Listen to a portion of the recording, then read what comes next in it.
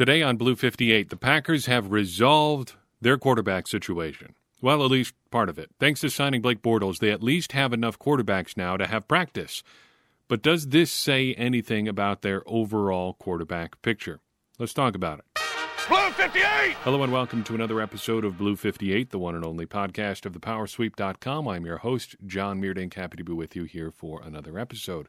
Three very different things I want to talk about today. First, we're going to talk about signing Blake Bortles, get caught up with some news about Packers draft pick signings. Then we're going to answer a question that has been percolating in my email inbox since December. I'm excited for this, and I hope you are too, because it's going to be part of a larger project that we are working on in terms of finding value in the draft. A draft topic after the draft? Yep, we're going to do it. And I think it'll make sense once you see what we're talking about. But the issue at hand is Blake Bortles. The Packers signed Blake Bortles, the former top 5 pick for the Jacksonville Jaguars, had 5 relatively uneventful seasons for the Jaguars, much to their chagrin. But I guess, in a way, it put them in position to draft Trevor Lawrence. Thank you, Blake Bortles, I guess. The temptation here is to react one of two ways. Either you are inclined to say this has nothing to do with Aaron Rodgers, or you are inclined to say this has a lot to do with Aaron Rodgers. That seems to be the two major camps people writing and talking about this on the internet fall into. I think there is a third way to look at this, as is, I guess, our tendency on this podcast. I think this is a very clear-cut situation where you have to look at the two positions on Bortles as points on a spectrum. So picture a line, a continuum, horizontal, moving left to right. On one end, you have that this signing has nothing to do with Aaron Rodgers. And on the other end, you have the position that has a lot to do with Aaron Rodgers. The truth is probably somewhere between those two. Where exactly does it fall? First, some facts. You need probably 3 quarterbacks at least on your roster to have a functional football practice. If you are going to run your plays, if your receivers are going to catch passes, if your running backs are going to take handoffs, you need quarterbacks to run your offense. Prior to signing Blake Bortles, the Packers had 1 quarterback on their roster other than Aaron Rodgers, Jordan Love. Okay? And I'm sure Jordan Love is very good at handing off to running backs and throwing passes to receivers in practice. He better be, because that's all he's been doing on the football field for a little over a year now. Not his fault, but that is the reality. That's what he's been doing. Other than that, the Packers have Kurt Benkert and Chad Kelly coming in for tryouts this weekend for rookie minicamp. So unless you are comfortable going through your offseason with Aaron Rodgers and Jordan Love and nobody else, you're going to have to bring some people in. And the Packers have been doing that. On the other hand, it is not impossible that the Packers just signed their number 2 quarterback for this season. Should things continue as some in the media seem to want them to go, and the Packers do end up trading Aaron Rodgers, the Packers will have presumably Jordan Love as their starter, and they will need at least 1 more quarterback on the active roster. That could be Blake Bortles. He could be their 3rd quarterback. He could be, depending how practice squad rules shake out this year, their practice squad quarterback. But he factors into this picture somehow. So where?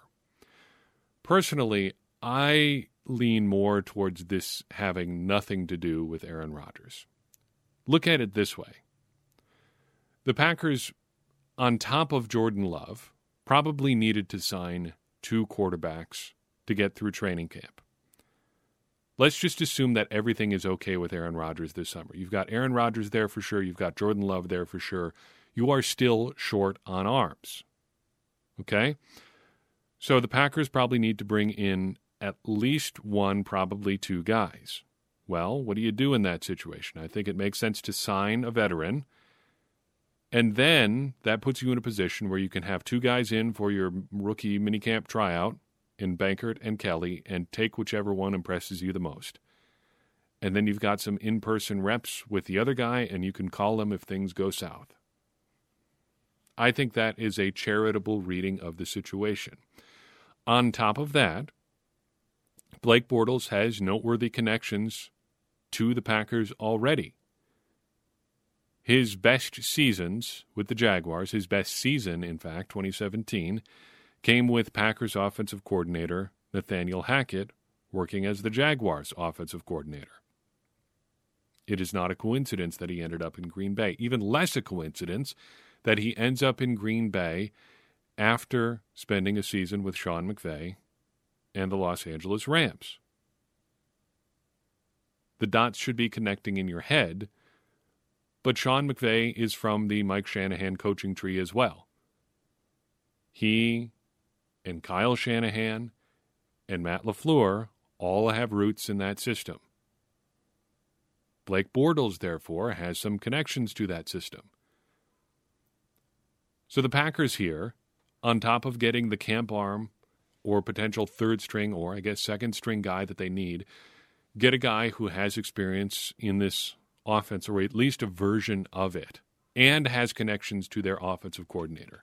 You can build a pretty substantive case for Bortles ending up in Green Bay, regardless of what you think of the Aaron Rodgers situation. It may have something to do with Aaron Rodgers, but on that spectrum from nothing to do with Aaron Rodgers to a lot to do with Aaron Rodgers, I think we're a lot closer to the nothing to do side of things than the a lot to do side of things. It's not all the way to one side, but I think it is significantly closer to one side than the other. There is some other Packers news that we need to catch up on. The Packers have signed 3 of their 9 rookie draft picks. Cole Van Lanen, TJ Slaton, and Kylan Hill have all signed their rookie contracts. I want to talk about each of these guys quickly again. Van Lanen, I think, is going to be this year's John Runyan. Packers ideally will try to get him in the works at guard, but I think just looking at the numbers a little bit, he is probably going to end up looking at the practice squad to start, especially if he ends up being more of a guard than a tackle. Between the two rookies the Packers have added, I think Van Lanen looks more like a guard than a tackle, and Royce Newman looks more like a tackle than a guard. And Josh Myers is an interior lineman all the way.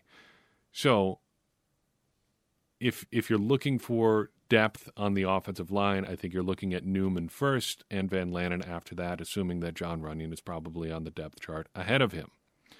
Kylan Hill and TJ Slaton are both in very similar situations, I think. Now, normally, these guys wouldn't be that big of a deal. Day 3 picks, just looking for flyers here. But both of them are going into a situation where they're already coming out a little bit ahead on the numbers game. So look at the defensive line. Other than TJ Slaton, the Packers added only one defensive lineman this offseason. One, Jack Heflin, the undrafted free agent defensive lineman.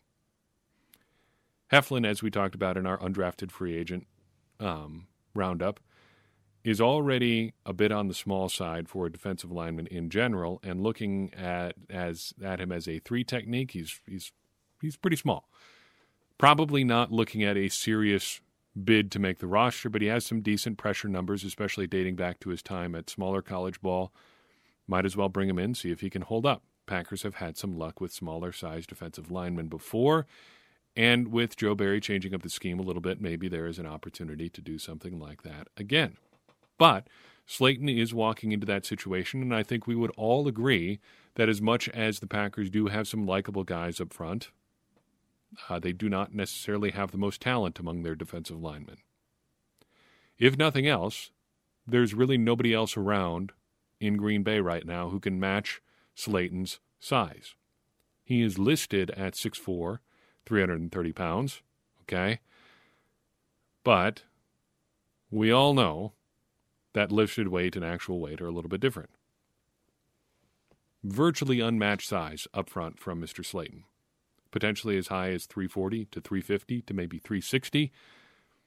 Doing some additional reading, I did see one report that said he played as high as 385 at one point at Florida. I mean, if you can do it, good for you, I guess. But he's a big dude. And there are opportunities to be had up front. Kylan Hill, meanwhile, is coming into a backfield that's definitely looking for at least one more contributor. So you got spots 1 and 2 on the depth chart, all but locked up. Aaron Jones and A.J. Dillon have those wrapped up for sure. But beyond that, it is pretty sparse at running back. You've got Dexter Williams, who almost got rolling last year in the Packers, in the depths of their problems with COVID-19. When everybody in the backfield was injured or hurt, he immediately came in and got hurt again. Patrick Taylor, meanwhile, was on the PUP list for most of 2020. And Mike Weber is still kicking around as well, but really barely merits a mention outside the practice squad last year. So in comes Kylan Hill, who, like TJ Slayton, could really make some hay early if he can make the most of his opportunities over the summer. Those are the three guys the Packers have under contract so far this season, or so far this spring from their draft class. 3 down, 6 to go. Let's talk about something completely different. Way back in December, way back on December 30th, 2020, a reader/listener by the name of Seth White wrote in the midst of our Adrian Amos fundraiser with a question. He said, a while back, you did an episode along the lines of explaining that in order to get a good running back, you need to draft them high in rounds 1 to 3. You laid out some metrics for what made them good, and then you showed how often you can expect to get a good running back in each round of the draft. You showed that the odds were significantly higher in higher rounds of the draft.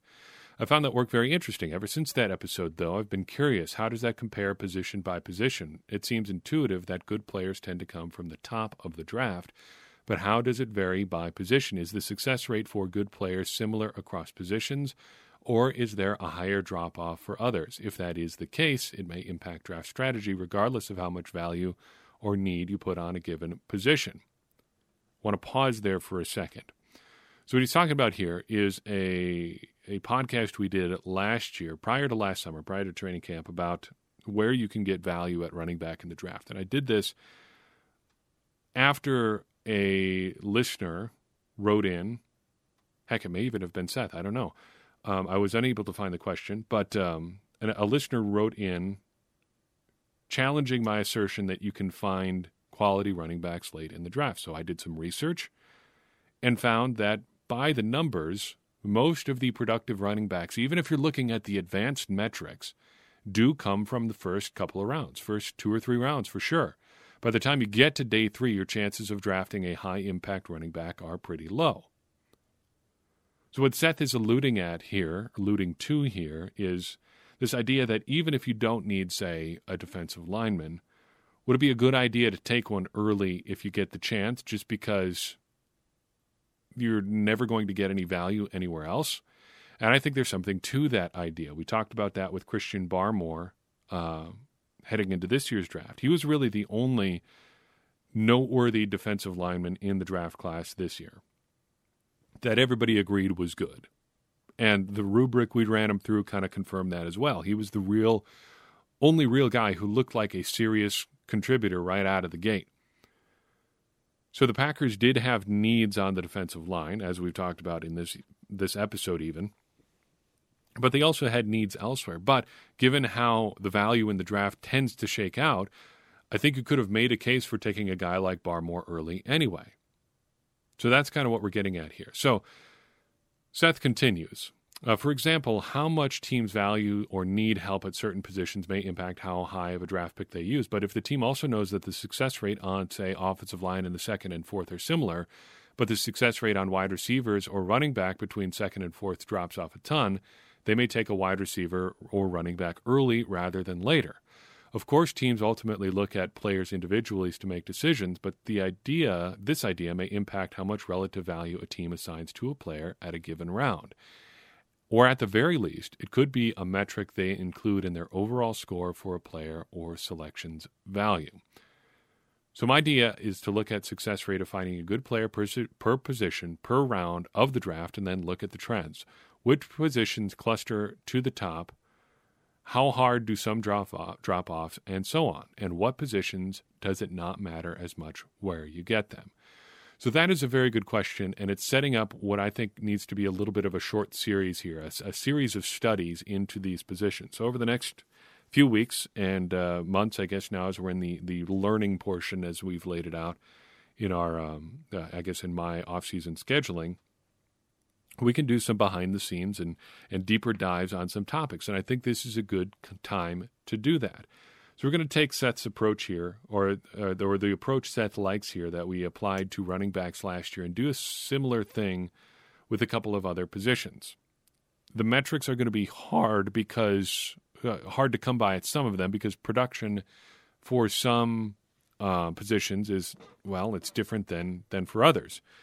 So I thought we'd start with an easy one. What about wide receiver? This is of note for Packers fans because, well, for a couple of reasons. First, the Packers have historically hesitated to spend super high draft picks on wide receivers. They last drafted a receiver in the first round was Javon Walker, or the last one they did was Javon Walker. Other than that, it's been largely second and third round picks. And that continued this year. They get Amari Rodgers in the third round. Brian Gutekunst seemed to like the value there. They did trade up to get him. But he said he even briefly considered taking Rodgers there in the second round. Would that have been a good approach? Do the numbers bear that out? Well, what numbers are we talking about? I started this study using the same numbers that we did for running backs, yeah. And just wanted to look at the highest of the high performers. And eventually I want to expand this out a little bit so we can get even more data. But the numbers I started with were Football Outsiders' two main metrics for measuring production. Defensive yards above replacement, DYAR, defense adjusted yards above replacement, and DVOA, defense adjusted value over average.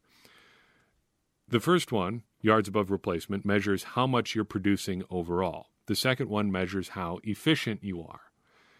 I looked at the top 10 in each of those categories for each of the last 10 seasons. And I counted how many of those seasons, so we've got 10 seasons that we looked at, and within those seasons we have 10 individual seasons produced by players.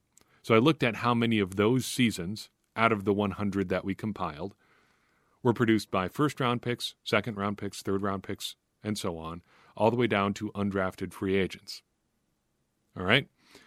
I did the same for DVOA. The numbers are not entirely unexpected, but they are surprising in a way. Let's start with defense-adjusted yards above replacement. So Davante Adams led the league in this category last year. He was a second-round pick. Stephon Diggs was second. He's a fifth-rounder. Justin Jefferson out of Minnesota was a first-rounder. Mike Evans out of Tampa Bay was up there. He was a first-rounder. DK Metcalf and A.J. Brown were both second-rounders. Will Fuller was a first-rounder. Tyreek Hill, a fifth-rounder. Adam Thielen was undrafted, and Nelson Aguilar was a first-round pick. Did that for all 10 years dating back to 2011. So 2011 to present, you've got 100 players here in this group of players we're looking at, okay? Just in terms of yards above replacement, 39 of the 100 seasons that we looked at were produced by first-round picks. Another 20 came from second-round picks. Another 15 came from third-rounders.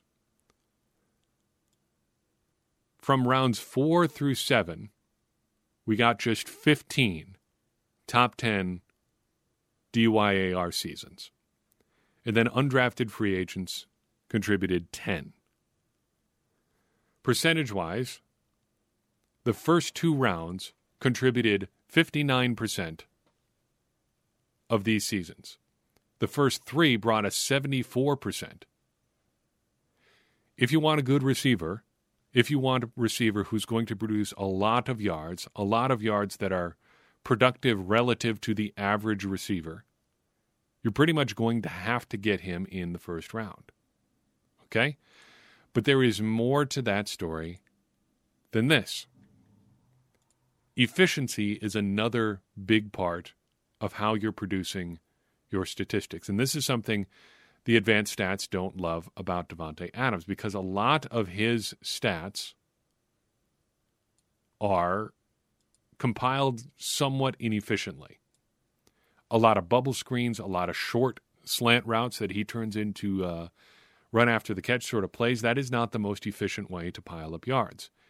In some respects, Marquez Valdes-Scantling is a more efficient receiver than Davante Adams.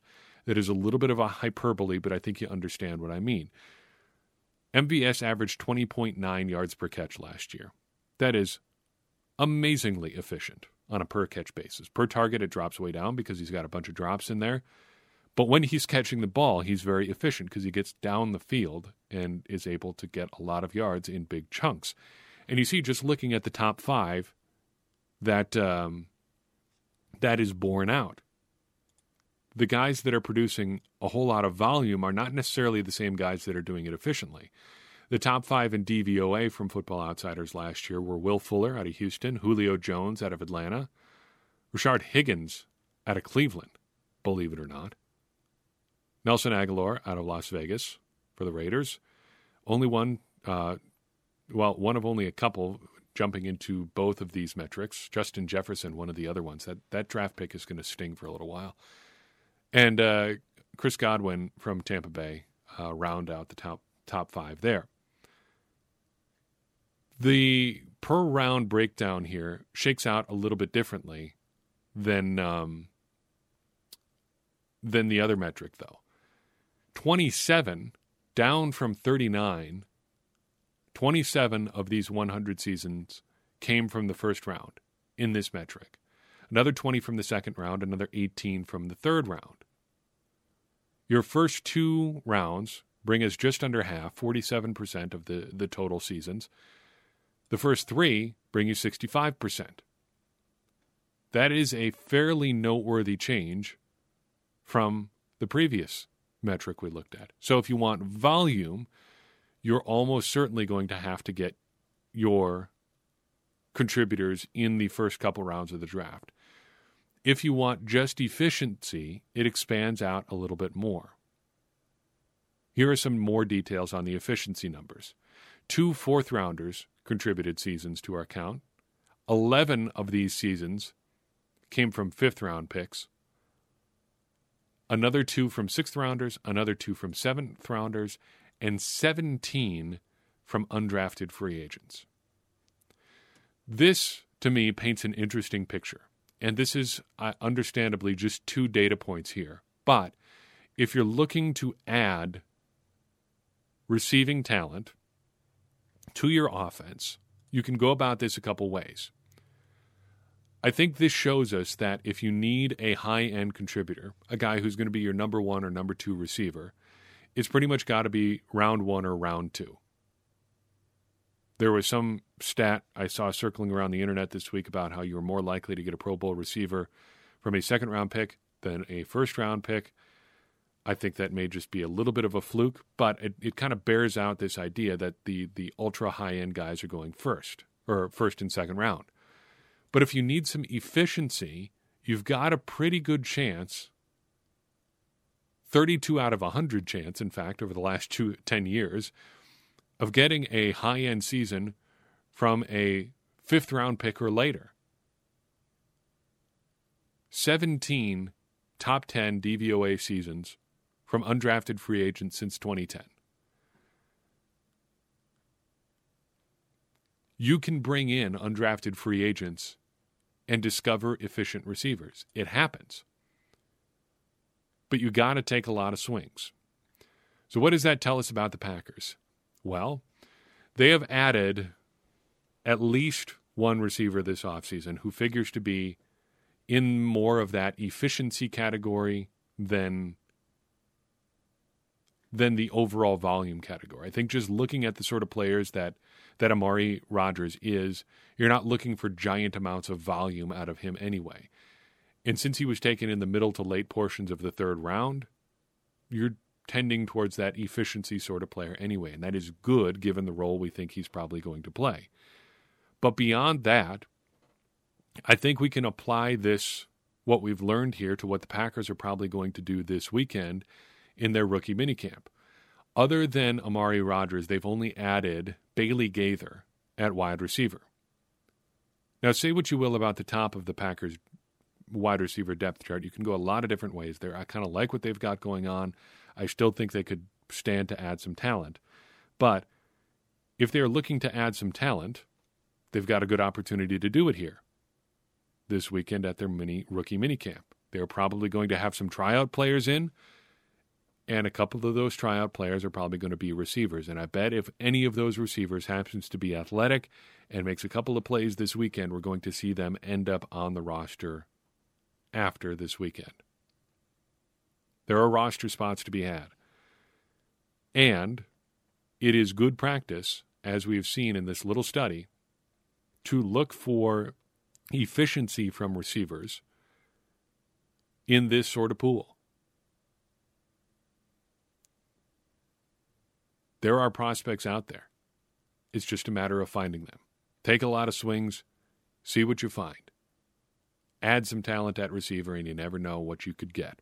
That's all I've got for you on this episode. Do appreciate you tuning in. If you enjoyed this episode, a little bit of a statistical deep dive here, I'd appreciate you sharing it with somebody else who you think would enjoy it as well. That's going to help us continue to grow this conversation we're having around the Packers and ultimately help everybody, me included, become smarter Packers fans. Because as I always say, smarter Packers fans are better Packers fans, and better Packers fans are what we all want to be. I'm your host, John Meerdink. We'll see you next time on Blue 58.